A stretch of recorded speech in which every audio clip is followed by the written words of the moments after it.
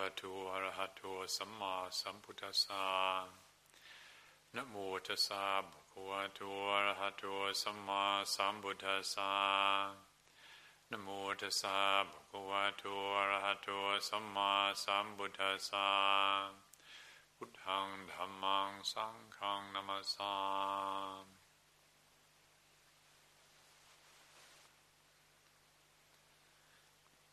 This Dhammacakkappavattana Sutta that we just recited, the Buddha's first teaching, which is, well, that's the Pali word, and in English it's the turning of the wheel of Dhamma or truth.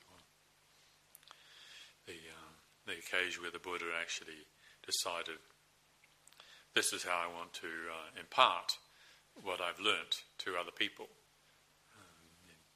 It clearly realised for himself, there was no doubt, no confusion, there was perfect clarity that it is possible to completely free consciousness from all distortions, all disfigurements, so that the essential nature is realised, and that essential nature is perfectly inherently blissful and completely unshakably contented. And of course he'd been working towards this realisation for a long time, and then it came the task to how to impart this to others. And so the words that he gave, the Four Noble Truths, are clearly very carefully considered, and the fact that they have been handed down for the last 2,600 years and are still being practiced, still observed by millions and millions of people all around the world, there's clearly a message. This is something worth looking at. Yeah. Now, if we haven't come across the Buddha's teachings before, then you might find yourself thinking, well, why is he going on about suffering? I mean, don't you think it'd be better to go on about happiness or love or light? Well, he could have done that, and certainly he knew the source of all loving and the source of all well-being. However, the way he presented his teaching was on a level that applied to everybody. It's not the case that everybody has got happiness. In fact, when you haven't got happiness, and somebody going on about how you should be happy, be kind of pretty uninspiring, really. I know for myself, I've been through some rough times, and some spiritual expert has come and told me how I should, brighten up, and didn't really impress me a great deal. However, what the Buddha gave us is something that, as I say, applies to everybody all the time. Now, some people think, well, actually, I'm very happy. I'm not suffering. Well, it does require some subtlety to look and see the reality of our experience, whereby that even when we're having a good time, even the gods in the celestial realms, the Buddha pointed out, even when they're having a supremely good time, there's always in the experience of happiness, there's always the understanding that it's going to come to an end. That happiness is a condition. Happiness is something that arises. It's a mood, it's a tone, it's a feeling. And so even happiness is not an end in itself. If there's mindfulness, there's a sense that even this good feeling is not something that you want to grasp at, because if you do, you spoil it. But this is not just a theory. This is not just a kind of religious preaching. Happiness is not good for you. It's not like that. It's just saying, have you ever experienced happiness that lasted forever? Well, if you haven't, then let's be careful, because the reality is that when happiness comes along, it's so attractive. I mean, it's like the ultimate ice cream. When you're eating it, you really don't want to be thinking about what ice cream is going to come to an end, do you? You just want to eat it. You just want to enjoy it. But all good ice cream, can you imagine eating ice cream for all day? Or even actually eating ice cream for an hour would probably be awful. But ice cream for 5 minutes is really good. But the reality of the pleasure that comes from eating ice cream is that it can't last. But when you're eating the ice cream, you tend to forget. And so if we lose ourselves in the pleasure of eating ice cream, the bad news is that we lose ourselves in the pain of disappointment, of loss, despair. That if we lose ourselves in pleasant feelings, we lose ourselves in painful feelings. That's the bottom line. That's the message that at some stage we need to get. And so when the Buddha gave this discourse, the Dhammacakkappavattana Sutta, he wasn't being miserable about life. He was just saying that this quality, this characteristic of dukkha, it's translated as suffering in English, which is, kind of a clumsy word, really. Dukkha is a lot more subtle than that. It's a characteristic. It's not a judgment of experience. It's just saying that this characteristic of all experience needs to be identified. That because things don't last, nothing that's born lasts forever. Everything that's born dies. Everything that arises ceases. That's the way of all things. And that if we grasp at any of it, then what we do is we introduce stress into our experience. So all grasp at experience has this nature of producing suffering. And the Buddha said, if you can just remember this, then it's the greatest tool for learning how to relate wisely to experience. So it's not a doctrinal statement that we have to just believe in. It's not dogma, but rather a pointing, a specific pointing, and say, if you pay attention to this element of experience, then it's going to help you let go. And when we let go, well, then we can accord with experience. No matter whether it's a beautiful, joyous, lovely experience, we can accord with it without creating problems. If it's a very unfortunate, sad, miserable experience, we can accord with it without making it any worse. And if, from the Buddhist perspective, if you have this right view of experience, if this is the way we view life, then we're in the optimum position for developing wisdom. If we all want wisdom. We all want to be able to see clearly. We all want wisdom. We all want compassion. Where do wisdom and compassion lie? They come when our experience is seen with right view, with clear seeing. And so that's why he delivered this discourse, the very first discourse he gave, to hopefully set our views right. And then we can learn from whatever our experience is, whatever's going on in our lives. And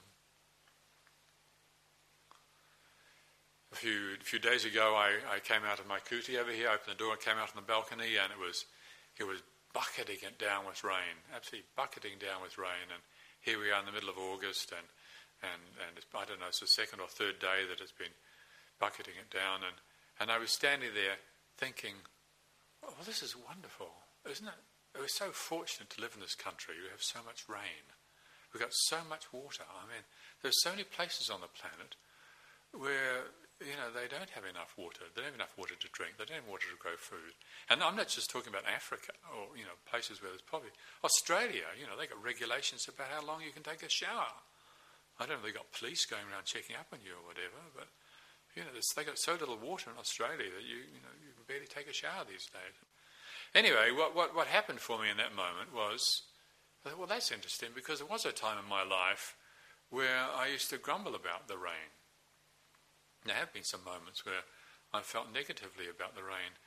And when you grumble about the rain, you grumble about the weather, how does that feel? It doesn't feel very good. I mean, grumbling about the weather doesn't change the weather. It changes us. The view we have about our experience, if we have a positive view, that changes our perception. I love this country. I can't understand why the English people put themselves down. It's a complete mystery to me. I feel hugely privileged to be here, and I just feel very fortunate.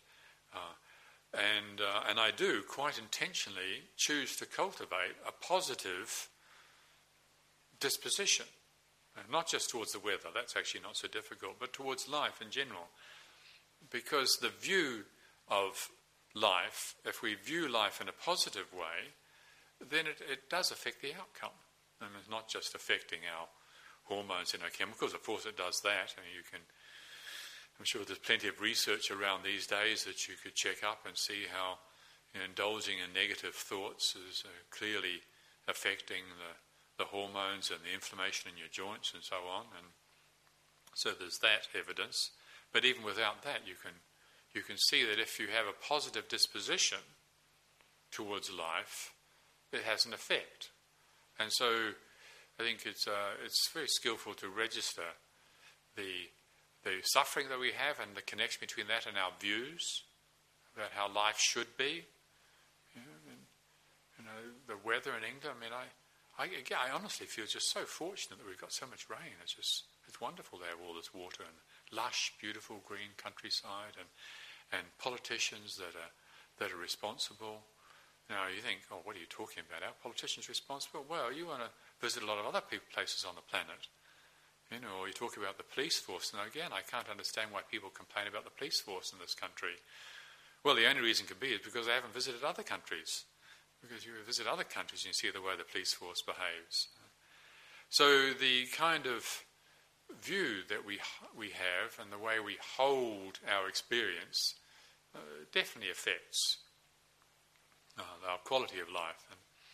But having said that, it would be a mistake in my view, it's a mistake to think that we have to then grasp at being positive all the time.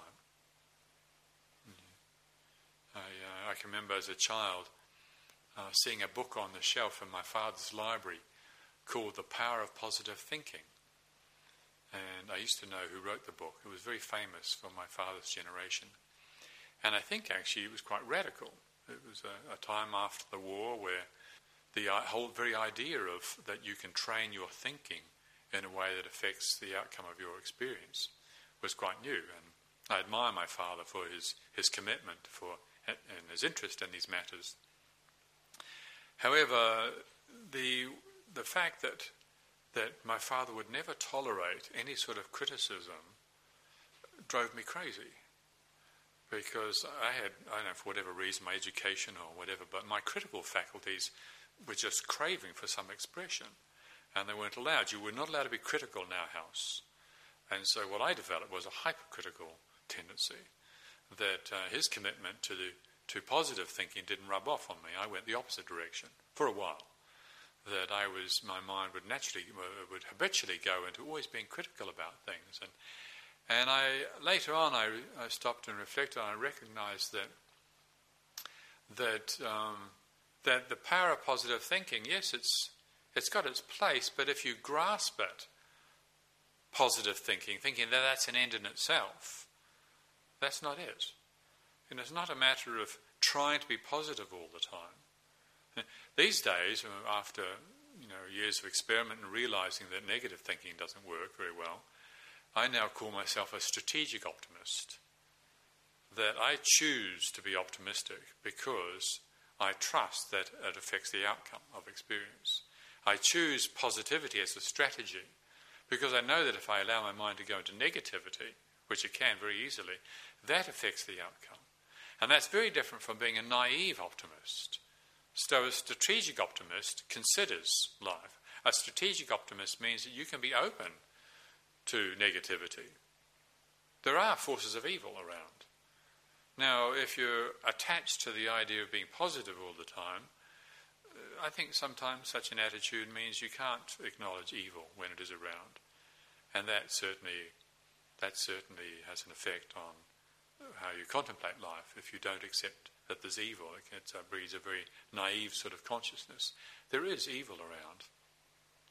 If we don't accept it, well then, if we don't pay attention to it, then there's a very real risk that the evil goes underground in our own consciousness. We can deny that it's there, but it will be there, and it will look for some expression. So, to have an attitude of a strategic optimist means that one can work to think positively about life, about other people, but at the same time, you're not grasping at the ideal of being positive. It's the thing, it's not the view itself, it's not just the view itself, but it's how we relate to the view. So my feeling is cultivating the disposition of being a strategic optimist with regards to outer experience, it also has a very strong and very important, significant effect inwardly. that if we're always negative about everything outwardly in the world, and say all politicians are corrupt, all police are abusive, England's going to the dogs, the weather is horrible, that's our kind of attitude, well, then also there's the same sort of dialogue going on with our own minds. I'm no good, I've tried spiritual life, it didn't work for me, I failed at my samadhi. Whereas the disposition of a strategic optimist can look at the mind and, there can be negative stuff happening. There can be some seriously negative stuff happening. Maybe you've got some serious doubts going on. Some serious doubts. Maybe you completely doubt the spiritual practice that you've been doing all these years. I don't know about this Buddhism. I really don't know about this Buddhism at all. They just think that they've got the best ideas about everything, and they always think they're superior to everybody else. Whatever, the negative thinking can come up. Yeah, fair enough. I've had thoughts like that. I went through a period where I just didn't want to ever hear the word Buddhism ever again. And I was a monk at the time. It was very inconvenient. If we're habitually grasping at a negative disposition, then maybe you don't get past that. Now, if you're trying to be positive all the time, we can feel guilty. If you hate Buddhism, you can feel very guilty. Maybe you don't feel grateful to your parents, or maybe you doubt your partner. You have doubts about your partner, and if you're having to be positive all the time, you're not allowed to have doubts. Get rid of the doubts, push the doubts underground. Whereas a strategic optimist has a natural inclination towards thinking, there's a way out of this. I don't know what the solution is. I don't know what the solution is. But, when you think that every moment of existence is new, every moment of existence is new, no moment is ever old. The concept of old is just that. It's a concept. Every moment is unique, actually. It's not just a spin. That is the truth. No moment has ever happened before. No moment is ever repeated. Every moment in reality is unique. And so if every moment is new, then why should we approach every moment with the assumption that we know what's going to happen? We don't know what's going to happen. And so if we approach life with the attitude of not knowing, of open, positive aspiration, then we can be alert to the negativity. Yes, actually, England could be going down the tube. That's possible. But not necessarily. We don't have to believe it. Yes, we can have doubts about our partner, or about our teaching, or about ourselves. We can have doubts. And so doubts are natural. We can learn from doubts. Doubts are an aspect of intelligence, actually. But if we've got a negative disposition, the doubts come along, and we either hate the doubt, or we say, well, there we grasp at the doubt and say, well, of course I doubt everything, I'm hopeless. Or we deny the doubt. We push the doubt into unawareness. So the encouragement in practice is to try and get a perspective on the link between the view that we hold, the view that we even cultivate, the view that we're coming from, and our experience. If we're always getting lost in negativity, always getting lost in misery, always getting lost in a sense of failure, so is there a habitual view there? Like an habitual judgment. An habitual judgment, which is very understandable, perfectly understandable. It's expected, actually, that I'm a failure, because, we were taught that somewhere along the line. I always failed everything I do.